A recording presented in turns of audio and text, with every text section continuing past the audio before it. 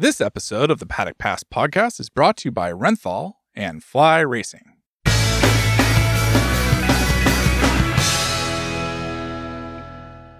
Hello, welcome to the Paddock Pass podcast presented by Renthal Street Components. With over 800 street fitments for handlebars, bar mounts, clip-ons, brake pads, chains and sprockets, check out renthal.com. On today's Paddock Pass podcast, we're going to be talking the Sepang test, the first time in 2022 that MotoGP bikes have been back out on track. And we've been lucky enough that David Emmett's been out in Malaysia.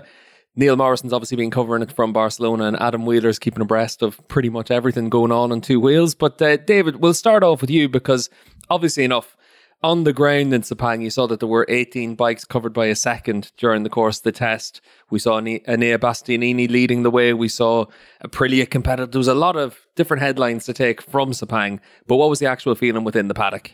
There was quite a buzz in the paddock. I mean, there was a really sort of positive feeling. Everyone was excited to be back. I think everyone was excited to be back in Malaysia, despite the fact that it was, I mean, you know, the bubble was extremely restricted. We were basically only allowed to travel between the airport, the hotel, and the circuit, although some people seem to interpret that slightly differently, which we won't go into right at the moment. But yeah, honestly, for me, it was one of the most stressful tests I've ever been to, just because of the whole rigmarole of doing all the paperwork, just to actually get there, get back there. And going was extremely stressful and very, extremely bureaucratic. Coming back, I drove back. Basically dropped off my car keys, walked through the check, because, you know, they scan you in everywhere with an app and everything and check your temperature. Dropped my bag off, walked through, and that was it. I'd given myself loads of time to get in and out, but I probably could have done it in about 45 minutes instead of 3 hours. Dave, when you arrived in Kuala Lumpur, did you walk through the airport shouting MotoGP, MotoGP? I did, yeah. Well, I did, yes, exactly. Every time someone came up to me to ask me something, I would just say MotoGP, and they would go and then point somewhere, which is extremely useful. So it was odd, but it was also so we got sent into we got a special permit to come into Malaysia. So you've got a piece of paper and it's printed, and then you have to go and get it, take it to the foreign police to get it, or the immigration police to get it stamped.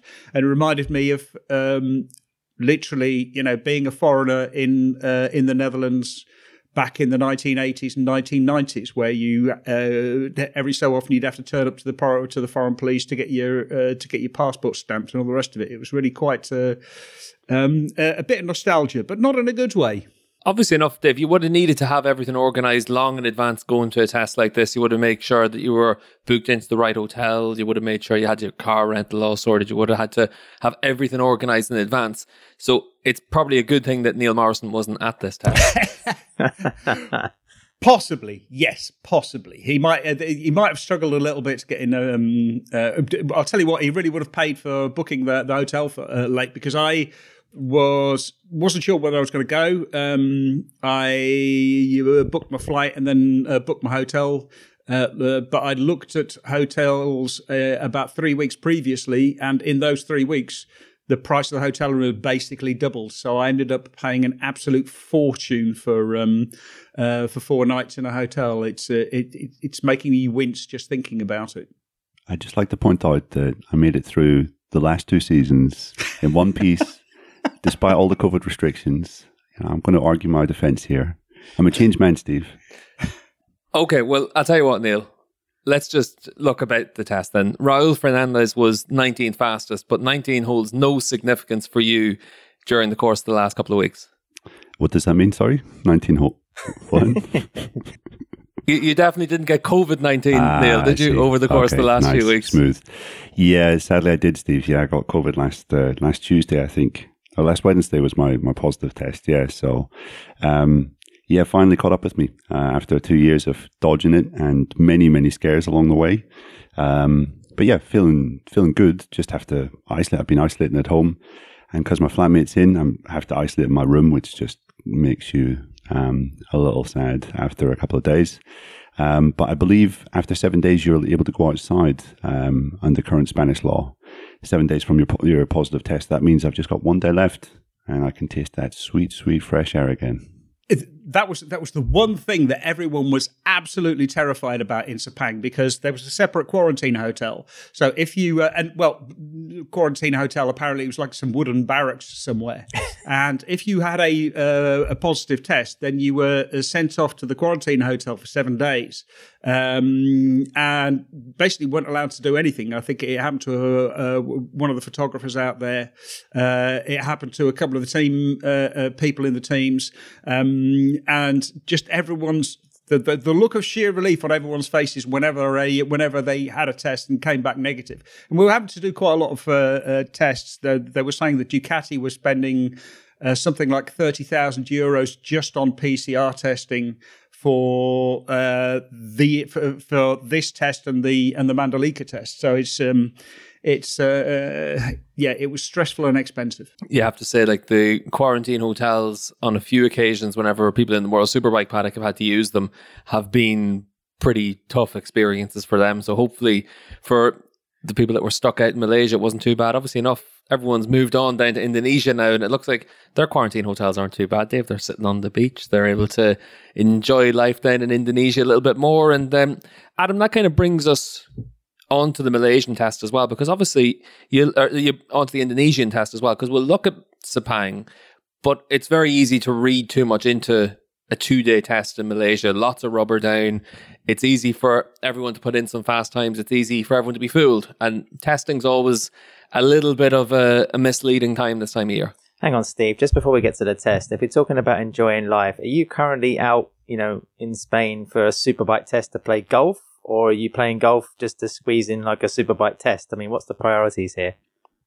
Well, I'm actually in Portugal now, so a totally different experience. Just moving around the golf courses then. Yeah, exactly. Just moving around the courses. A few days here, a few days there. I had a little bit of work to do at the start of the week. Got that done, and then did 3 days golfing. And I'm now in the Algarve Circuit Hotel. So testing's actually going on now as we record this. We need to get this wrapped up quick so I can get up to the track. But then I'll do my couple of days work, and then I'll get back home. And I'm not going to lie, 20 degrees, 22 degrees, very little wind, blue skies, sunshine. It's a little bit worse than the weather we're getting at home at the minute. But you can't be perfect all the time. Is that to get to the track via the front nine or the back nine? A couple of days. Well, it's via the karting track here in Portimao. That's the biggest distraction I'm going to have this week. A couple of days work, Steve. What's that equate to? That's lifting your clubs up and then transporting them to one location and then dropping them down and then picking them up again. Is that it? Don't forget the bending down to get the ball. Yeah. It's fucking tough work, lads. I don't know what you boys are doing over the winter, but you've got to make sure that you're practicing the same way you're gonna compete all the way through the year. And for me, that's making sure I'm out on the golf course as much as possible. Well, listen, coming back round to your original very eloquent question, Steve, I'm almost loath to kind of put a title on this podcast because what can you possibly read into testing, especially in Sepang, where arguably the first few hours are spent for riders blowing off cobwebs, teams frantically stressing about the amount of ideas or things they have to verify, some of the solutions or components or whatever they had in the Jerez test at the end of 2021. They have to sort of stamp those. I think KTM in particular were one team that were talking about the huge amount of work they had to do, and of course the rainfall on the second day that curtailed everything prematurely.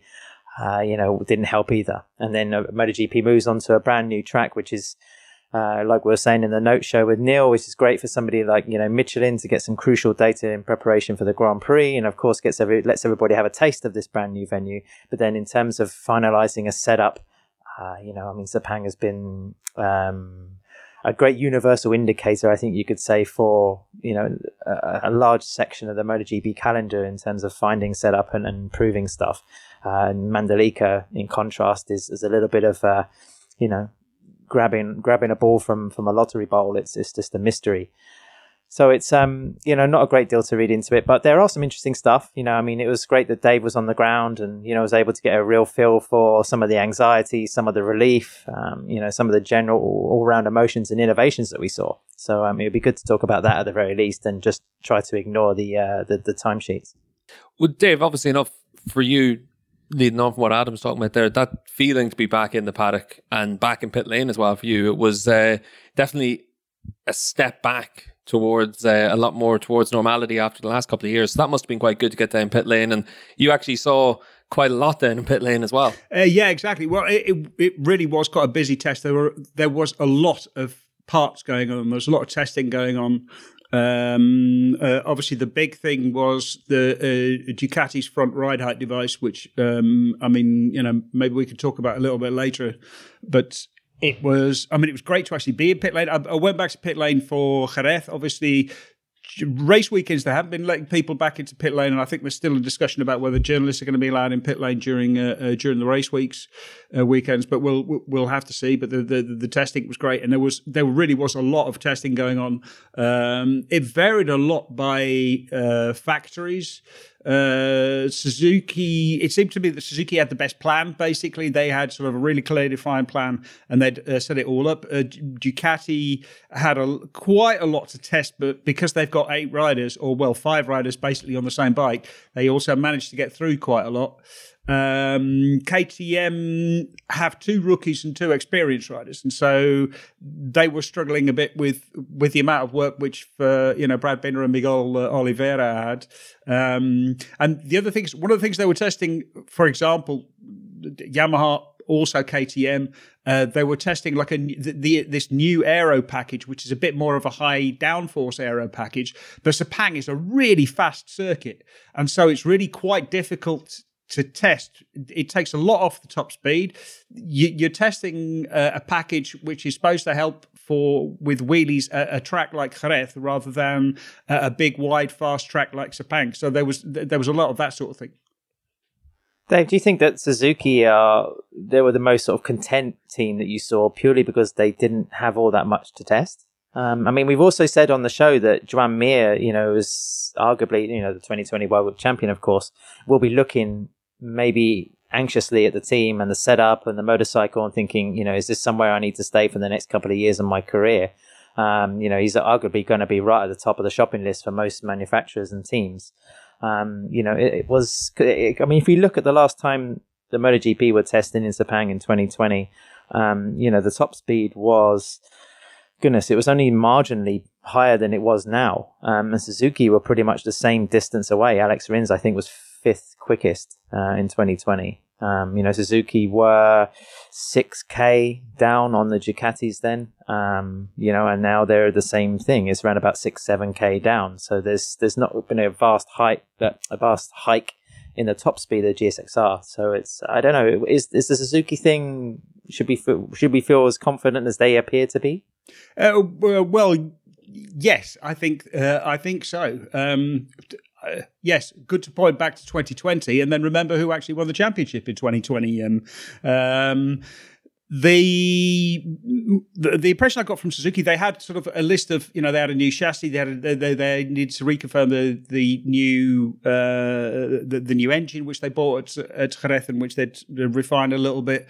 I think they had some suspension parts, they had some electronics, they had some new aero, and really everything was better. Except for the new aero. The aero was the only thing that they really weren't very sort of sure about, sure that worked.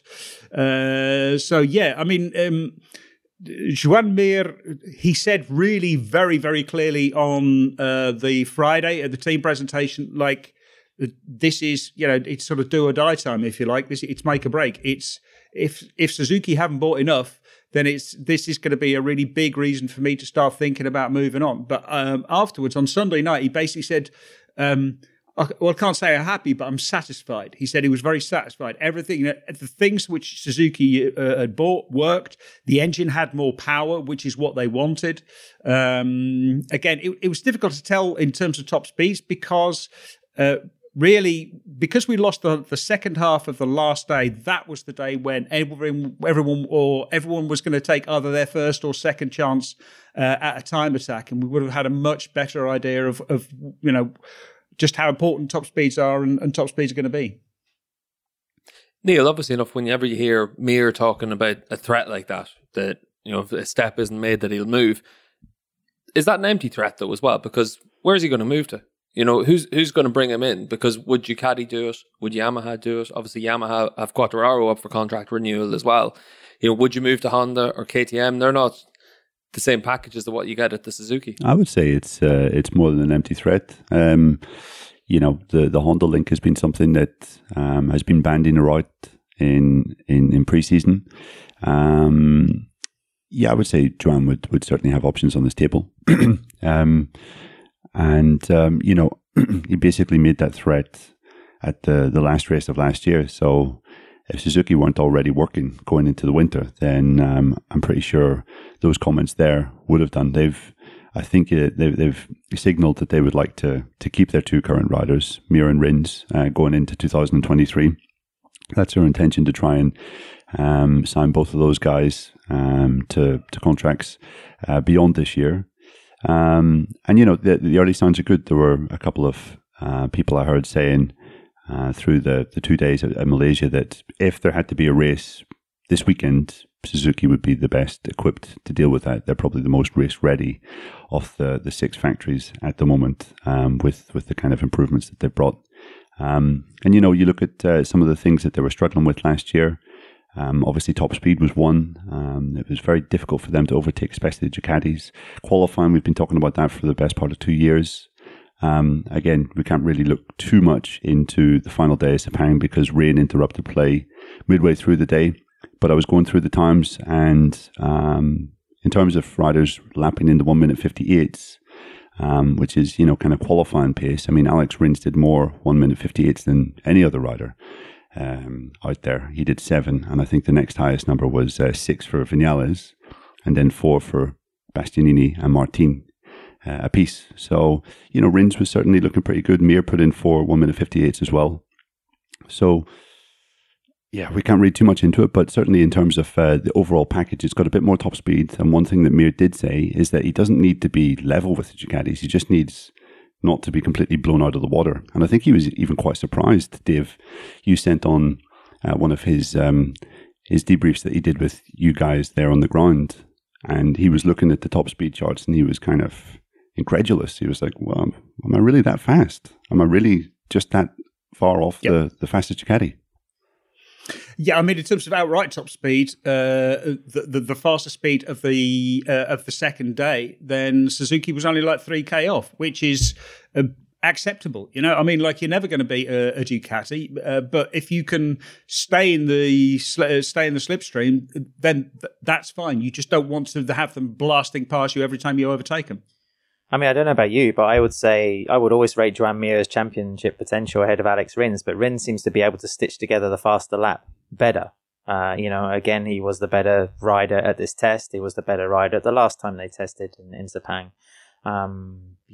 We can talk about Alex Rins' mental state and his championship, potential at some other point, but I just think if Suzuki can get out of, say, Mandalika after 3 days with some really fast lap times, that might cure their Achilles heel of being so poor in qualification and starting 3 rows behind Ducatis.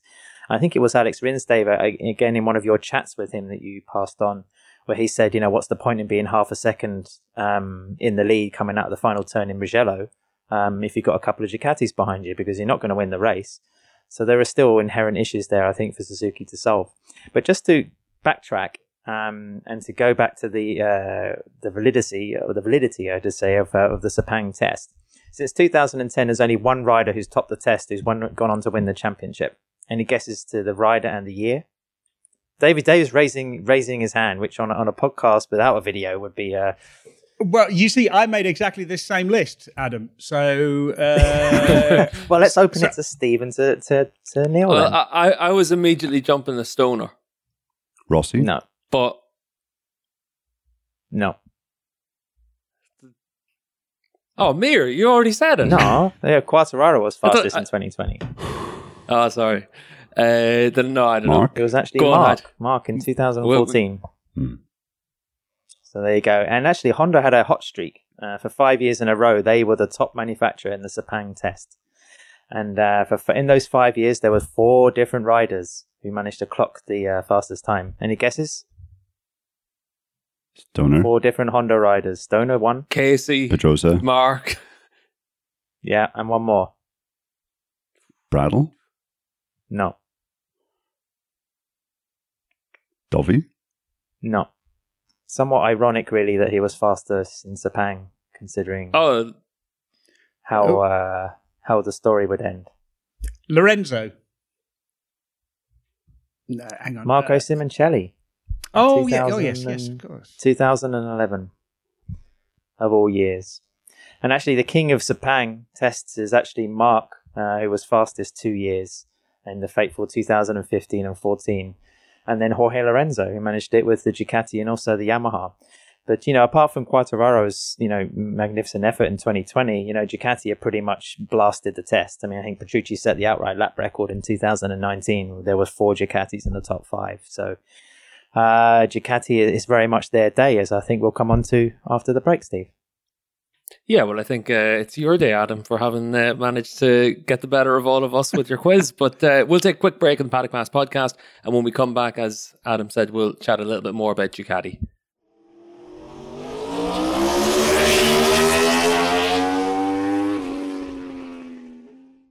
Renthal Street clip-on handlebars are premium race-spec clip-ons available in 9 different options, 2 different offsets, and 6 different diameters. All developed in collaboration with top-level race teams.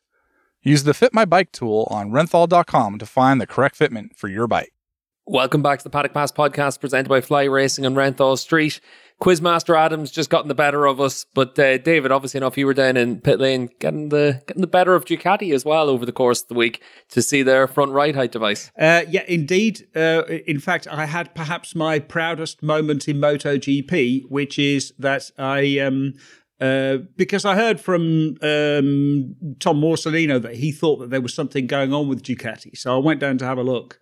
And you could see basically Ducati have these fork covers. They're fork lev covers. They're basically like a teardrop shape, and they're meant to help with aerodynamics. But they're quite large, and so you can hide stuff behind it. And so they've hidden something behind it. And I wrote about that on Saturday night on the website. And then I went down on Sunday morning, and the teams had put some black tape over the gap through which I'd spotted their ride height device. So I'm like, yes, this is, I finally arrived. I finally achieved something. So Dave, is GG motomatters.com site supporter? Or Is it Patreon? just goes on to get the latest news? No. I give all of the factories a free subscription to motomatters.com just so that they can read what I have to write about them. But it's nice to get confirmation that they actually bother. Yeah, I mean the whole device, the device is quite ingenious and quite. It's really difficult to explain because I've been talking to lots of people about it. I had a quick chat with Simon Crayfire about it while we were down there. Because for Simon, from a rider's perspective, he said he found it difficult to understand because for a rider, that feeling with the front is so important. It's absolutely everything. And if you start messing around with the front wheel, the position of the front wheel, so, the feeling from the suspension and all the rest of it, then he thought that would be quite upsetting. So we were wondering could it be something to do with triggering the rear ride height device or managing the rear ride height device. But Hazrin Crick, one of the local Malaysian photographers and a really nice guy, he got a whole bunch of photographs, and our friend Pete McLaren of Crash.net also actually put together quite a nice little sort of story where you can actually see the thing operating. And what seems to be happening is that Ducati. So behind the fork leg, what they have is a little hydraulic cylinder. And what's happening is that's connected to the bottom of the fork leg. And what's happening is that on corner exit, once it's activated, you're getting a sort of an extra bit of rebound damping. So it's slowing the return of the front fork. What that does is on corner exit, it keeps the front of the bike lower. Now, the front feeling for the ride is really important all the way into the corner. And then when you release the brake, the fork comes back up again. I was talking to Peter Baum about this earlier. And obviously, he knows how a bike goes into a corner because he's seen the data. As a crew chief, he understands it. He was saying that basically on corner entry, you've got the fork fully compressed on the brakes, and then you release the brakes and it comes back a little bit. But it still stays quite low because you're going through the corner and there's a lot of force through the forks, sort of keeping the forks compressed. And it only really releases once you crack the throttle. As soon as you crack the throttle, then the front will come up a little bit. And that's the point where it might be actually quite good to keep the front down, because at that point you might lose a little bit of acceleration because you'd have to open the throttle slightly differently. But as soon as you start to pick the bike up, the front of the bike is lower, and so you can accelerate a lot harder, a lot earlier. It looks quite ingenious, quite difficult. It's connected to the rear ride height device, so the rider is pressing one button and activating the ride height devices at both ends. If it is like we think, just this basically some extra rebound damping, it would automatically disengage as you go along. As you go along the straight, you're accelerating. The front wheel will start to extend again, but you've got the front wheel almost off the ground for a lot of the front the front straight anyway. So it's a really intriguing piece of technology. It's quite complex. And you would think it would add extra weight, but the advantages, that extra acceleration must outweigh it. It got passed around the various riders, all of the various people on factory Ducatis. So whether we'll actually see it raced or not is another question. But yeah, it seems to be tested quite successfully, and the riders weren't really, they didn't really want to say a great deal about it. They only said, yeah, we're playing around with something.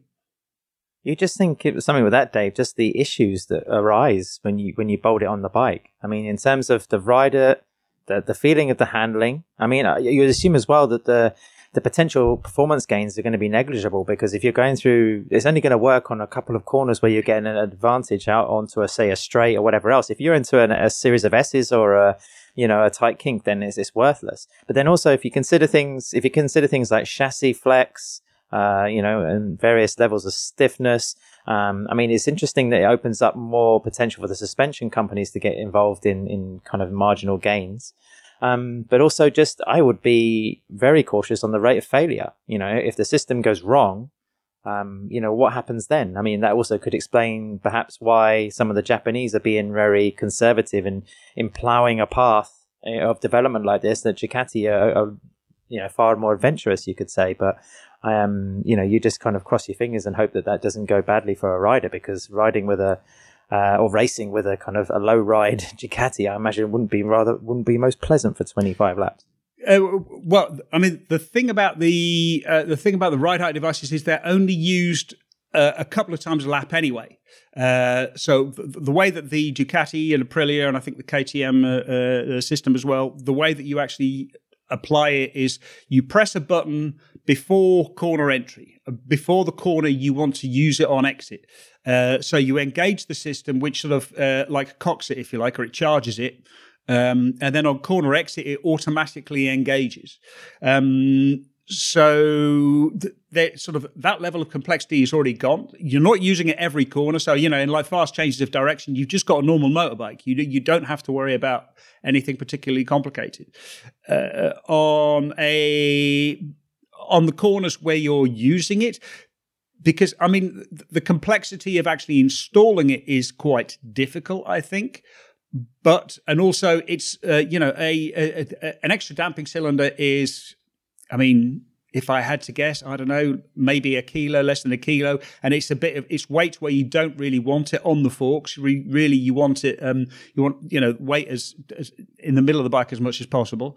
But it is just the damping cylinder, so it's not, in terms of mechanical failure, it's not terribly bad. And the worst thing that happens is you've got some extra rebound damping, but that's the sort of thing that you could actually get your head around if you had to. It would slow you down, but it would still be rideable. I think the rear ride height device would be much, much worse if that failed, because then you've got like a low rear all of the time. But if you think about it, how many times have we seen the rear ride height devices fail throughout the season? I don't think we've had a single failure. So I think these things are pretty reliable. And like I say, actually getting them to engage and all the rest of it, that's the difficult part. The devices themselves are relatively simple because it's just a damping unit. It's just there are damping units all over. There's a steering damper. There's the suspension damper. So it's like you said earlier, front end feel is everything. Yeah. The rear ride height device has had over 2 seasons of development, so it's good that we haven't really seen any failure or any kind of very public. I mean, there might have been an issue in FP1 or FP2 that we don't know about, but there's been no obvious signs of. I think Morbidelli at one of the Qatar races said that he got his ride height devices, but I think again that was one of the early versions of the Yamaha or the Yamaha. It was last year. That was last year. Yeah, exactly. But since that's the only one that I can remember off the top of my head.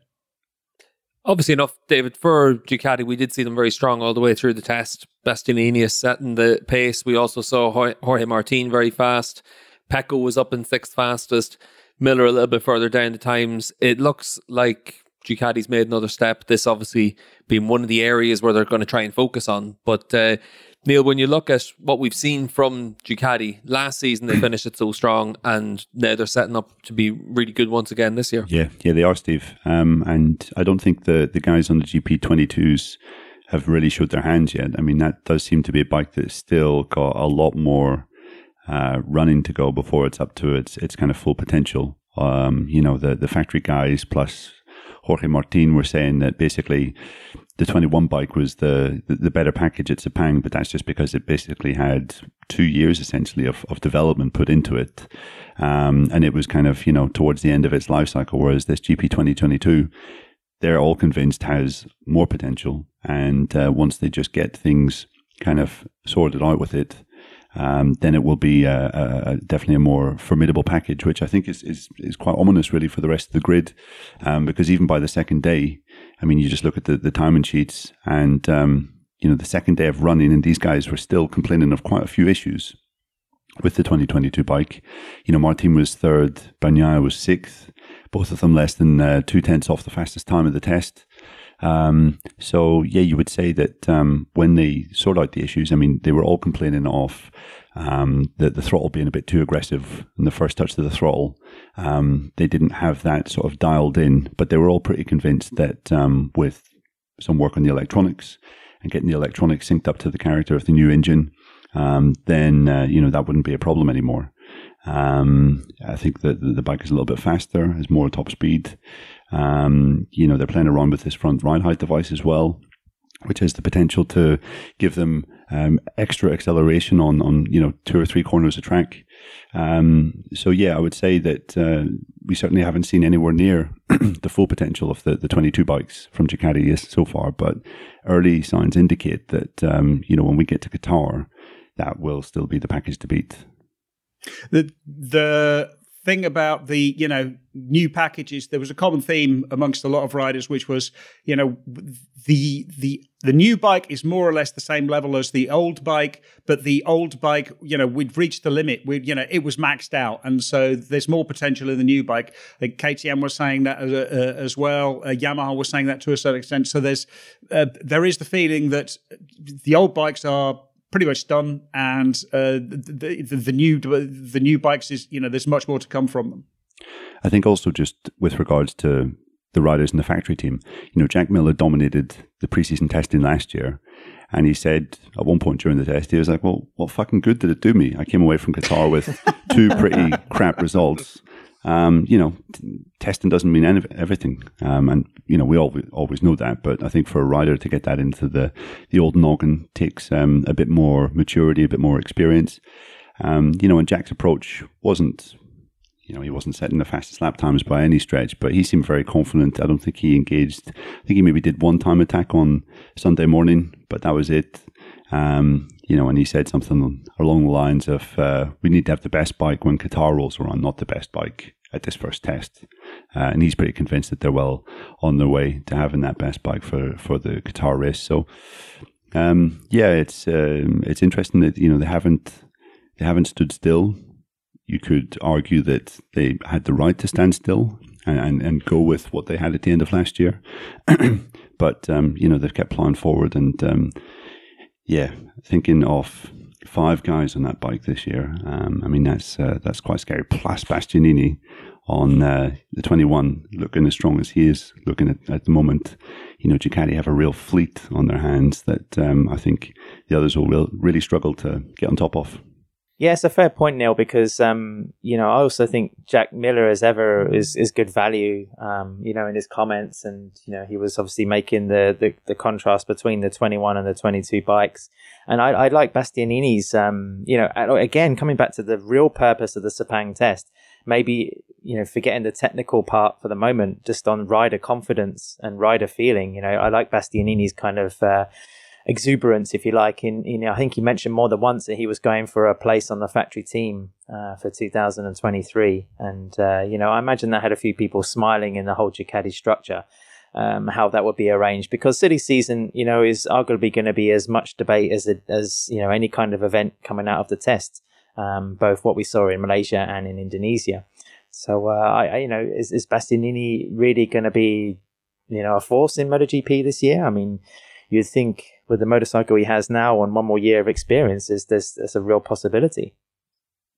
Yeah, well, I think that the one thing that I've always found interesting about Bastianini is that when you talk to all the riders that he's gone up against in the smaller classes, Moto 3, Moto 2, they all raved about him and they expected him to adapt well to a MotoGP bike. Obviously, last year we saw some really strong performances and we saw that he was able to come through strong during the course of races. Now it's up to him to make that next step. He's obviously got a better bike this year. We'll see how he works with the Gresini team. It looks good from the test, and now it's up to him to try and carry that forward into the Indonesian test. And I think that test is going to be really indicative of what we can expect going forward as well, because that's a brand new track for everyone. There's no real data. Obviously, some of the manufacturers are able to look at some of the stuff that they're able to take from a superbike going around that track. But even then, when we went there in November, the place was still getting finished. It was absolutely brand new. The surface was really good because it was brand new. Let's wait and see how it is 6 months after it's been laid to see if the grip's still really good, how that's going to work for MotoGP. But I think this test was really good just to see a rider come in full of confidence. And like you said, he's put his colours to the mast. He wants to make sure that he's in the discussion for a seat further up on the Ducati table for next year. Obviously, David, with Ducati, you get Pramac, you get the factory teams. There's always going to be options. And there could be changes made at Ducati for next year. I think there's going to be a lot of people. Well, put it this way. I believe that Pecco Bagnaia is pretty close to signing a new contract. Likely his contract extension will be announced before the start of the season. Everyone was very happy with him. Jorge Martin, obviously, he's loads and loads of potential. And if he can stay in one piece, then that becomes really quite important. Then there's, Johan Zarco and Jack Miller, and we have to see what he can do. Bastianini really wants a place in there, and you could easily, make a case for him giving him a factory bike. But I mean, the thing about him top of the timesheet is he is on a known package. He is on a package where they know everything about it, so he doesn't have anything to test other than getting used to the bike, sorting out a decent setup for which there's tons and tons and tons of data, so that makes it a little bit easier. So it is easier for him to set a fast time, and I think we're going to see, because we've seen this before in years gone by as well, with satellite bikes. They start off well, but as the season goes on, they get further and further behind as the factory bikes develop. we're going to finish off today's show by talking about, who really impressed us and who was the big talking points in that test. And just before we go to our ad break, I'm going to start with you. But who of a factory or a rider did you find was the most interesting to keep track of during the course of this test? What was the one storyline that you were looking at and thinking, you know what, if Qatar was tomorrow, that's the rider or that's the team I'd be keeping an eye on? Goodness, I just like how it's so crazy around Yamaha. I mean, after the 2021, which was ridiculous as a season, where they win the World Championship, but then have all sorts of, rider and team employment issues or whatever. They come to this test where, it's very clear that Fabio Quartararo has a demand when it comes to the top speed of the bike. They still have a rider, Cal Crutchlow's capabilities, able to give some feedback, and he was actually one of the better performers.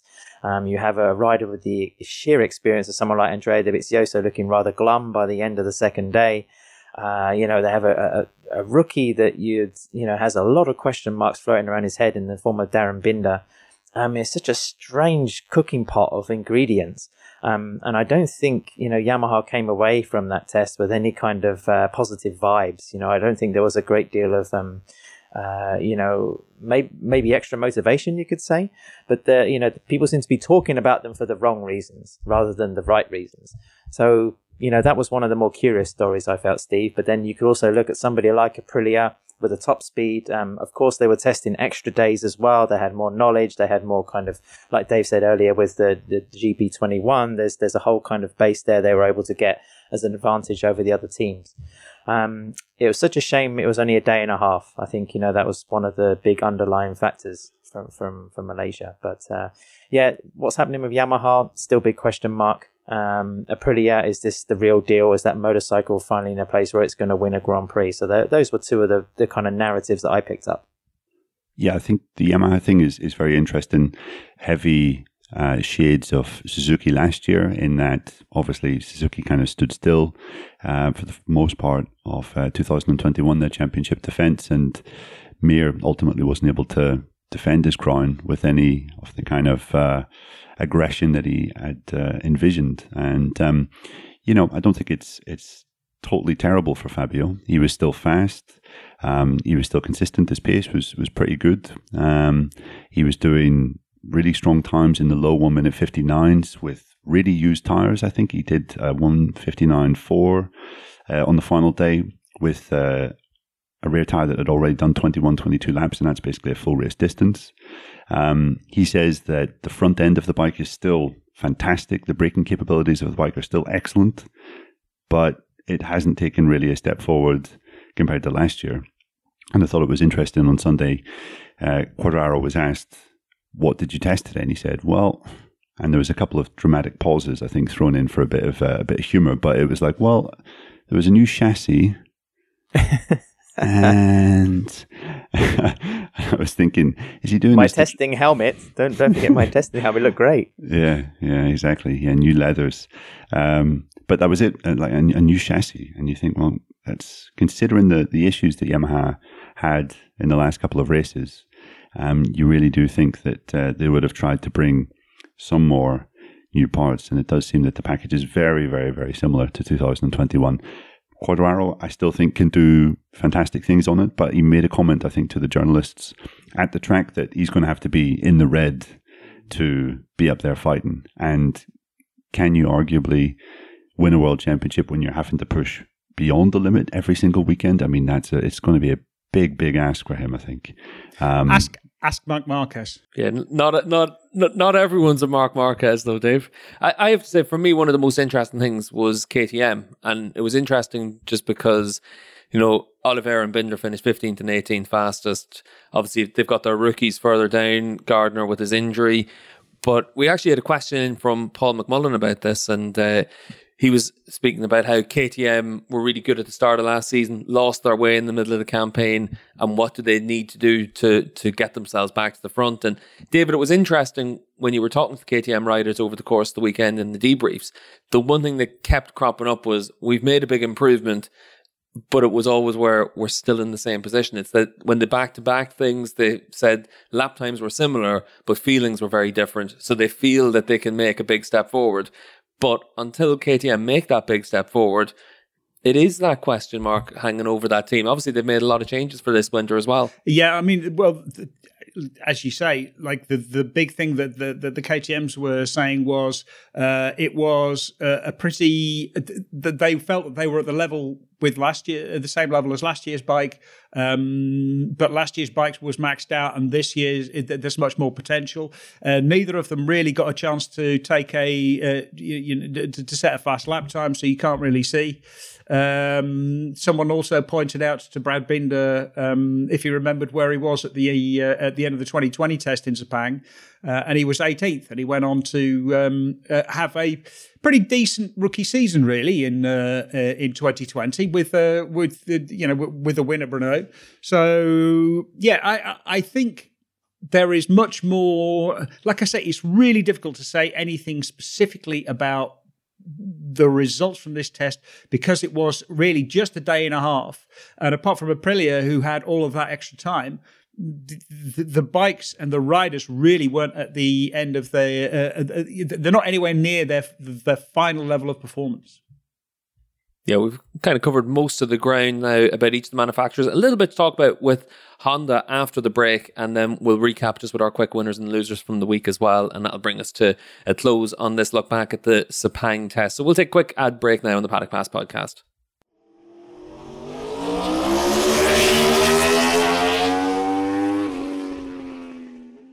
Fly Racing introduces the new FL2 glove.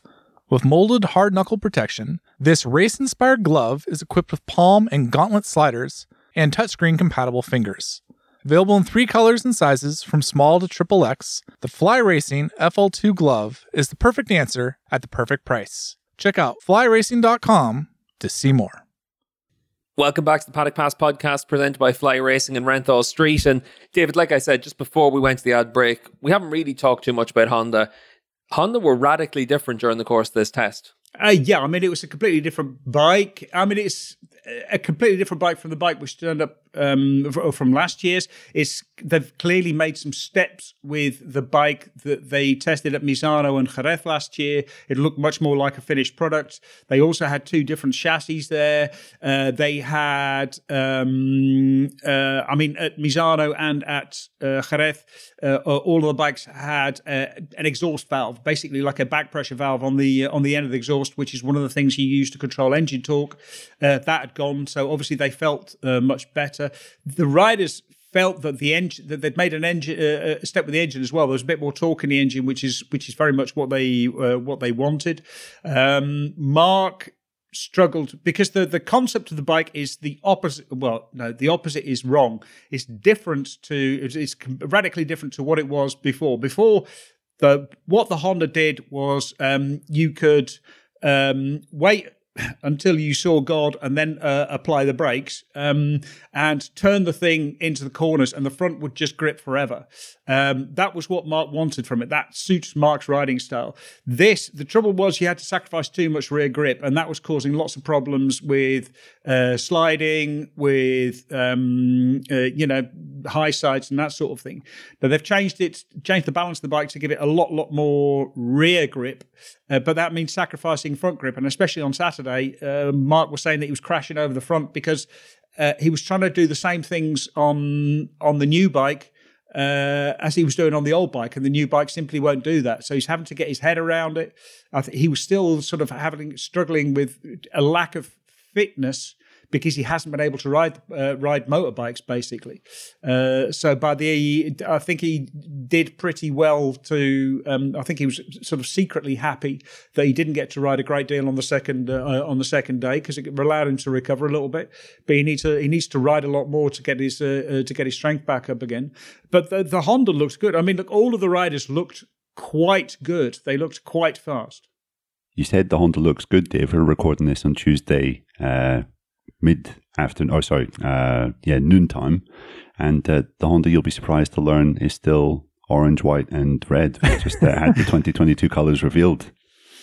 Yeah, but it looks. I had a quick glance, and it does look a little bit different. It looks more different than the Yamaha, certainly, and it looks more different than the Ducati. I mean, like the Yamaha livery was pretty much identical. The Ducati one was almost identical. There was some sort of, very mild color changes. So far, I mean, for me, Suzuki wins because I love that little black bit around the numbers. I think it sort of brings out the rest of the bike more. But the livery is not nearly as radical an update as the bike itself. Exactly, yeah. Because I was speaking to someone at Honda, and they said if you take the years when the sort of technical rules or the displacement of the class was changed in the four-stroke era, so 990 to 800 or 800 to 1000, if you take those years out, this is pretty much the biggest change that Honda's made in its bike from one year to the next in the entire four-stroke era. So that's quite radical. And I think it was interesting also just the fact that basically all four riders were on the same package here. You think back to Jerez last year when Paul Espargaro had that kind of minor hissy fit and was bemoaning Honda's working methods, and he was right to an extent, because at the Jerez last year I think you had all four Honda riders on kind of different variations of the package, and it was like, how are we supposed to give united feedback on what the problems are here when we're all fighting our own battles? It seems that everyone is kind of singing from the same hymn book now, which can only be a help for a completely new package. And one of the things that stood out for me, one of the comments was Mark said, having to get my head around things, but anytime I tried to push, the lap time was there. And I think that's quite ominous for the rest of the field. Also, Neil, I think, you pointed out on our note show, which we publish on Patreon, like right after the event. So if anybody wants to get sort of super exclusive stuff straight away, then head over to that channel. Alex Marquez was also setting some very tidy kind of race pace as well with the bike. So maybe it is slightly more user-friendly, which Honda needed. But like as both you and Dave have said, radical change does tend to bring a period of uncertainty and transition. I mean, the chances that Honda have hit the ball out the park straight away are going to be pretty slim. And when you have a rider of the natural talent that Marc Marquez has, saying he has to adapt his style, I just wonder whether that's a good thing or it could potentially be a disastrous thing, because Marc has really much kept HRC in the game by himself for how many years? Yeah, but it's the self-reinforcing cycle. Every time you give Mark what he wants, then you're taking the bike further away from the rest of them. What was really interesting was there was only one 2021 bike in the in all of the Honda garages, and that was in Mark's garage. He went out on it briefly, and obviously he went out on it, I think, on his first run, basically just to get back to speed again. All of the rest of the bikes there in both garages, the LCR garage and the Repsol garage, were all the 2022 spec bikes. Taka Nakagami had both spec frames. Pol obviously tried both spec frames. There was much more of a spread of testing load over the over all four riders. It felt much more like a shared pursuit sort of thing. Now, I don't know. Honda have historically always made tailor-made chassis for particular riders. So it wouldn't surprise me if they ended up with sort of maybe 2 or 3 different versions for different riders, and Mark ends up on a separate chassis. But it does feel much more like, okay, we're all here, we're all in one place, and we have to go forward from this starting point because it's a new starting point. Yeah, obviously enough as well, David. One of the most interesting things for this week was that we did see the lap record broken in Sepang. We've already mentioned it earlier on the top of the show, but you had a good chat with Michelin, and they were actually expecting an awful lot more in the afternoon if we hadn't had the rain. So it looks like, the times are very close as they are right now for single lap pace, but there was quite a bit of margin there as well. I know that even for Bastianini with his fastest time, he could have gone another couple of tenths faster on his ideal time, and there's a lot of riders that'll be able to think something like that as well. Oh yeah, I mean, look, I went in to see Piero Taramasso, and he basically said, "Oh yeah, we'll be doing 57s, no problem." I think there was a couple of riders who thought we were going to see sort of mid 57s, so there was a really big, big leap. And if the rain hadn't come, then maybe we hadn't. Michelin were testing a new rear tyre with which has sort of slightly better warm-up performance. It's a tyre they tested last year. This tyre probably won't be introduced until 2023. But basically, it will warm up fast. It'll last better. It's more predictable. I also asked about the front tyre because there's been talk of them introducing a front tyre. But the trouble is, I mean, the original plan was that it would be tested in 2020 and introduced in 2021. But what's happened is basically the bikes have changed so much due to COVID. There was the engine freeze. We've had the ride height devices. We've had aerodynamics changes, and that's changed the way that the bikes behave and what they ask from a front tire. So they've had to. They're going to need much more extensive testing for this brand new front tire at a number of tracks, and so we're not going to see that one until 2024. So that means there is change down the road, but it's going to take a while. Obviously enough, we said that we were going to do our usual winners and losers from the course of a weekend. And Neil, day and a half of running in Malaysia. Who was your big winner? I guess we've touched on them so far, Steve, but I'm going to say Aprilia, just because they had a really good test. I know that obviously they were beneficiaries of the shakedown test, the only factory that still has concessions. So their two factory men, Aleix Espargaro and Maverick Vinales, were able to do some running in that shakedown. But they were 1 and 2, I think, on the first day of the official test, and then ended both inside the top 5 on the Sunday. Aleix second. He was also under the 3-year-old outright circuit record, along with Bastianini. Vinales was 5th. And, you know, the bike does seem to be an improvement again on what they had last year. I think it's a bit more agile. It's certainly narrower. And Espargaro commented that when he first sat on it at the team launch, it wasn't the team launch, it was when they were doing their photo shoots, he thought, God, this is like a Moto2 bike. He said that, the turning's really good, although it does bring a little bit of chatter.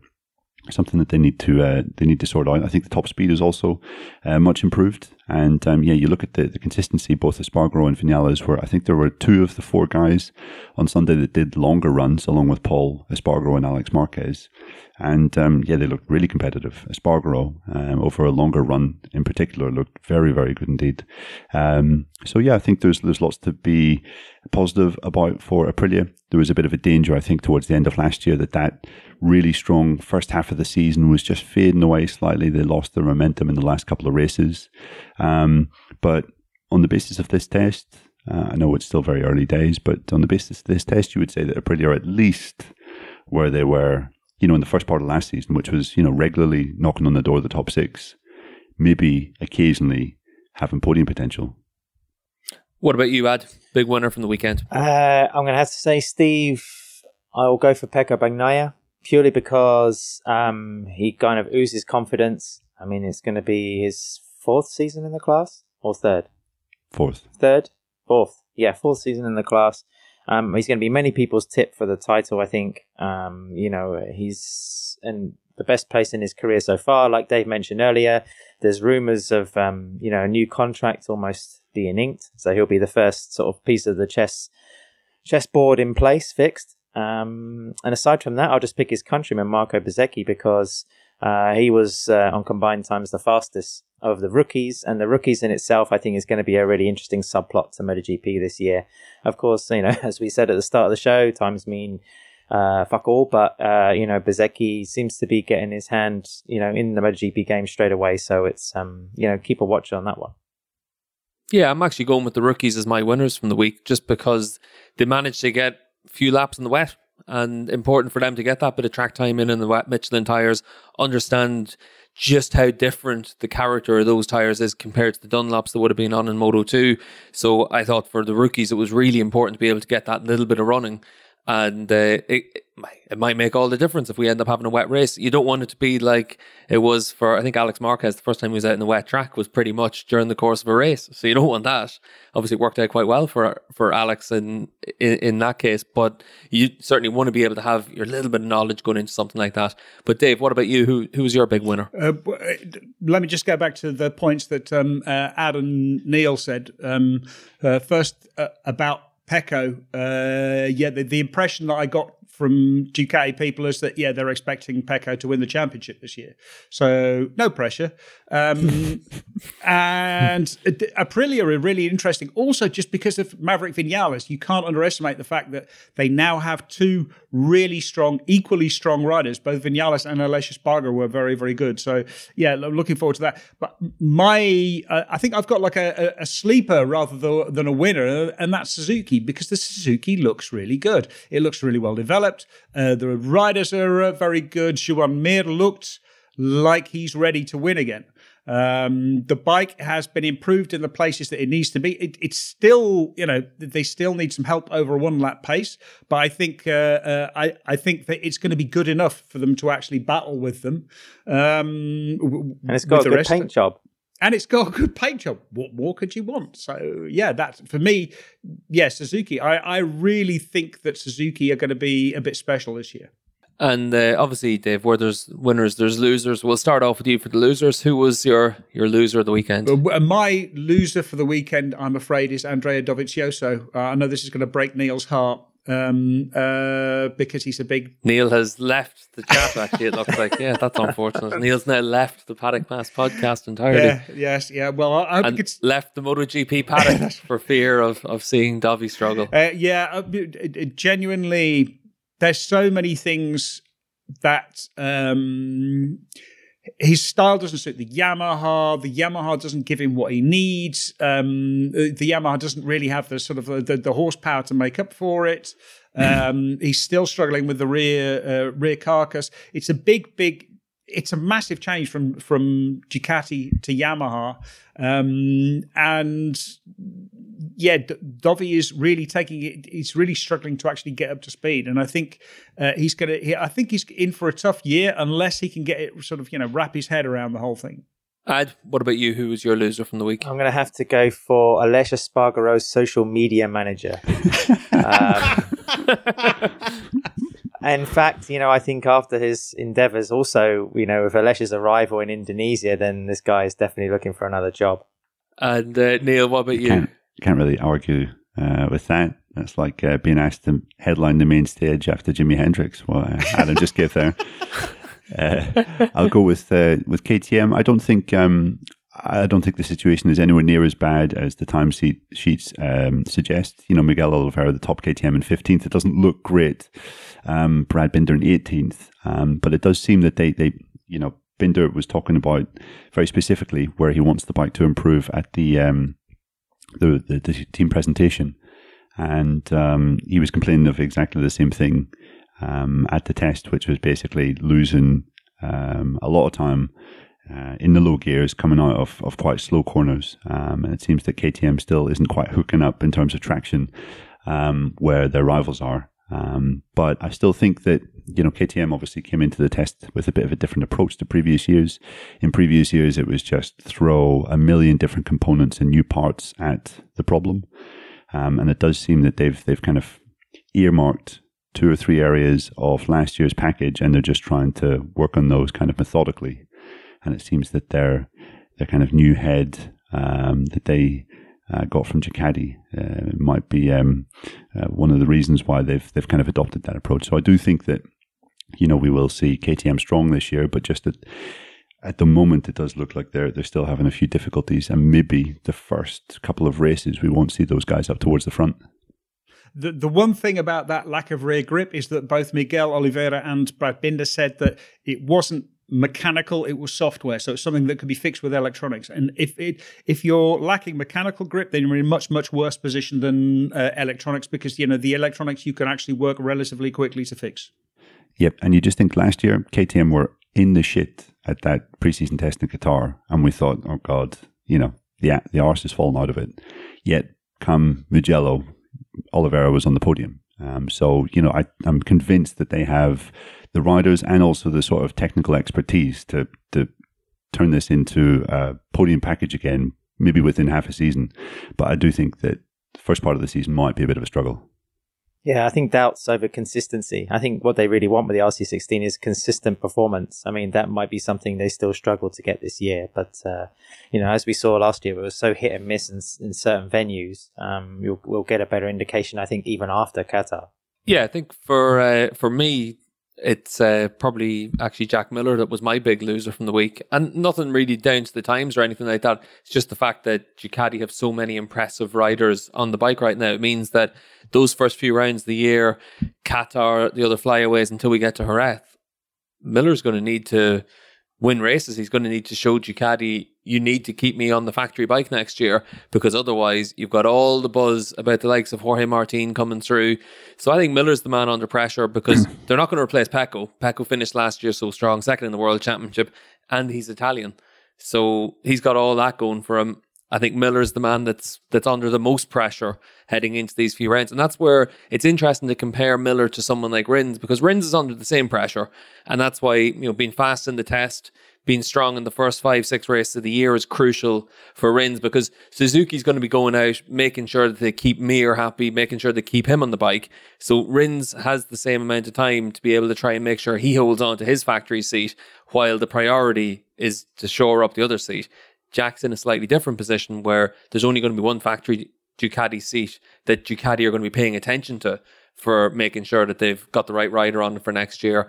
And that puts all the pressure on him. Steve, where do you reckon he could possibly fit in, somewhere else in the paddock? You can't see him doing HRC again. I mean, you'd imagine that bridge is probably not in the best state.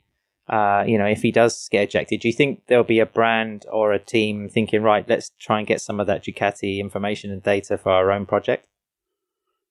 Well, obviously enough, Miller did all the major test work on the ride height device. He was always trusted by Ducati.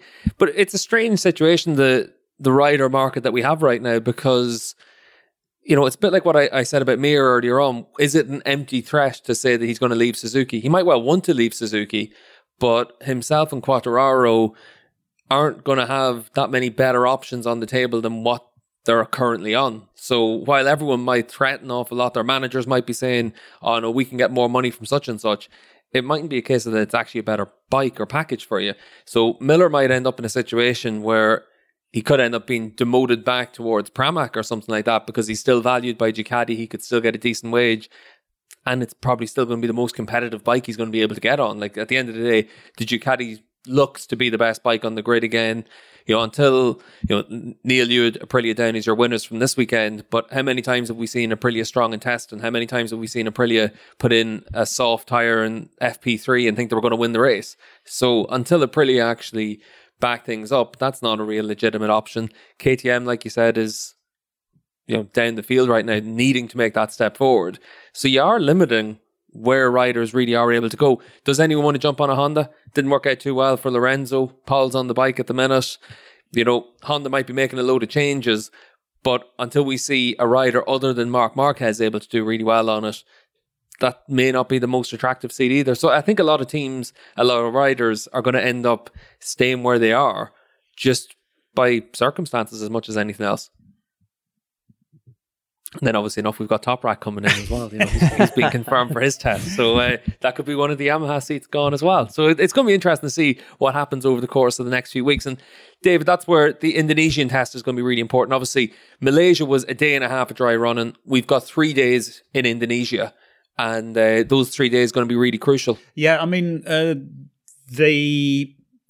it's not really 3 days, because it's 1 day of familiarizing the track and figuring stuff out. And also they will be testing tires for Michelin. Michelin have bought, based on the data and analyzing the track, what they think are going to be the best tires, but there's a selection, so they're still going to have to work that out. The bikes are going to need setting up.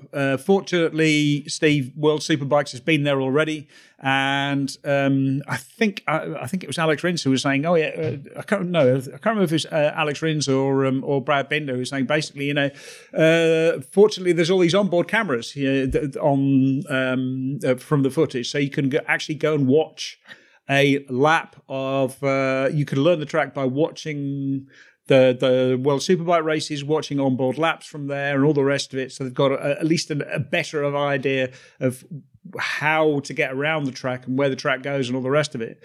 But it's still not the same as actually riding it and figuring out all the little secrets yourself and understanding where the grip is. So yeah, they've got basically 2 days, and then you've got to hope it doesn't rain because it might rain. It's the tropics. It rains in the afternoon. You could end up losing a lot of time there. They've got a lot of work to do and really a huge amount of unknowns for Mandalika. I have to say that the MotoGP riders are a lot luckier than the Superbike riders. They're able to look at proper onboard laps. The Superbike riders ended up getting an onboard lap from the scooter of the TV director going around like a week before the event, and Frank sent on a file to me, and I think a lot of riders ended up getting that file sent on to them, and they were just like putting it up to like 100 speed thing. But Steve, that was the only way that they were trying to learn the track for a few days of quarantine in the middle of Jakarta. You can't knock the Indonesian scooters. I mean, they could be as fast as some of the superbikes, for all the modifications they have. I'll be honest, Dad, I nearly killed myself on one of them, so I'm not knocking them at all. But I think for the MotoGP riders, it's going to be a little bit of a different experience compared to what we had whenever we went down to Indonesia. It's going to be interesting actually to see how it compares now, because everything was getting finished when we arrived, and everything was finished in time. But, another couple of months down the line, it'll be interesting to see just the small changes that have been made and the lessons that have been learned from having a big event there already. Because, Neil, we already saw what it was like whenever all the riders landed into the airport. Huge crowds already down in Mandalika for it, and you're going to expect to see a big crowd at the test as well. Yeah. I mean, it's not the most accessible of places, I think, Lombok. Were the crowds at the Superbike race last year, Steve? Well, we had a limited capacity just because it was just by the government legislation. They were only allowed to have a few thousand people in it, but everything was sold and everyone was there. And when you go for a run around the track, you actually see all these massive grandstands that they've been built for MotoGP, and it's going to be full by the time we get there for the race. It is a little, well, do you know what? You say it's inaccessible to get down to Lombok. There's daily flights from Jakarta, and it's about a 20-minute drive down to the circuit. There's a motorway most of the way, and then a little bit of a road down through some of the towns. That motorway, the plan is to have it finished in time for the MotoGP race. So hopefully if that's done, then it becomes an awful lot easier to get in and out of the track. I tell you what, it's a great setting. You're down on the beach in the hotels. You're looking out, like I'm sure everyone's seen the social media posts from riders and team personnel at this stage, but you're looking out on sandy beaches, blue sky, green ocean. Like, it's as good as anywhere we go in the world. But it's like anything else. Whenever you go to places in Indonesia, it always takes time to build it up. Buriram was the same. I think for me, that's where Superbikes should have a good role going forward with all these new tracks. I think it's really important that you're able to have a smaller championship that's able to test all these facilities, because when we went to Buriram for the first time in 2015, there was a lot of work needed to be done. But by the time we finished up in Buriram, it was ready for all the infrastructure needed for a MotoGP race. The Indonesians would have learned an awful lot from hosting Superbikes last year, and hopefully that means that the full event for the Grand Prix runs really smoothly. But I think it's exciting to go to places like that. I think it's going to be interesting to see what the riders think of the circuit as well, because the Superbike riders actually really enjoyed it. Obviously enough, we hope everyone's really enjoyed this week's Paddock Pass podcast. We've been pretty busy over the course of the last week. We have been doing our Paddock Note shows. We had a Sepang test preview, a day 1 and day 2 review. So myself, David, Neil and Ad were on Zoom calls all the way through the week just to make sure everyone was able to get themselves as up to date as possible from the tests. So if you want to check out patreon.com/Paddock Pass podcast for €9 a month or $10 a month, you're able to support the podcast, and it really does make a big difference for allowing us to create an awful lot of additional content. That Paddock Notes show comes out all the way through the season, so we'll obviously be recording over the course of the Indonesian test as well. Over the course of race weekends on Friday, Saturday, Sunday, we post the Paddock Note show just to get everyone up to date on all the goings on in the paddock. And then quite a lot of the time on a Thursday after the preview, we're able to record a quick show just to see if there's been anything that's been added since the podcast would have gone live on the Wednesday. So keep an eye on patreon.com/Paddock Pass podcast. And big thank you to everyone that supports the podcast on Patreon from all of us. And obviously a big thank you to Fly Racing and Renthal Street for supporting the podcast as well. So we've got a couple of days until the MotoGP bikes are back on track in Indonesia. So David's going to try and catch up on a bit of sleep. Neil's going to get himself outside into a bit of fresh air. And unfortunately for Ad, the work never stops. He's still working away at home, but it is a busy time of year. Obviously the launches are taking place as well. So keep an eye on social media as well to see all the latest MotoGP bikes. Drop us your comments as well at Paddock Pass Pod, and we'll see if they line up with David's thoughts on liveries. Adam's obviously very critical as well, and Neil just likes to see consistency, so he loves that Repsol Honda bike. Beauty. It's a beautiful thing. So it's got more white in it compared to usual. I think it's not too bad, actually. Ad's doing his best to be really positive. I like that now. Obviously, thanks very much, David, for joining us on the show today. And same to Neil and Adam. And until next week on the Paddock Pass podcast, big thank you to everyone for listening to today's show. This episode of the Paddock Pass podcast was produced by Jensen Beeler, David Emmett, Steve English, Neil Morrison, and Adam Wheeler. It was edited by Brian Burnett. Music is provided by The Liberty. All inquiries can be sent via email to team@paddockpasspodcast.com.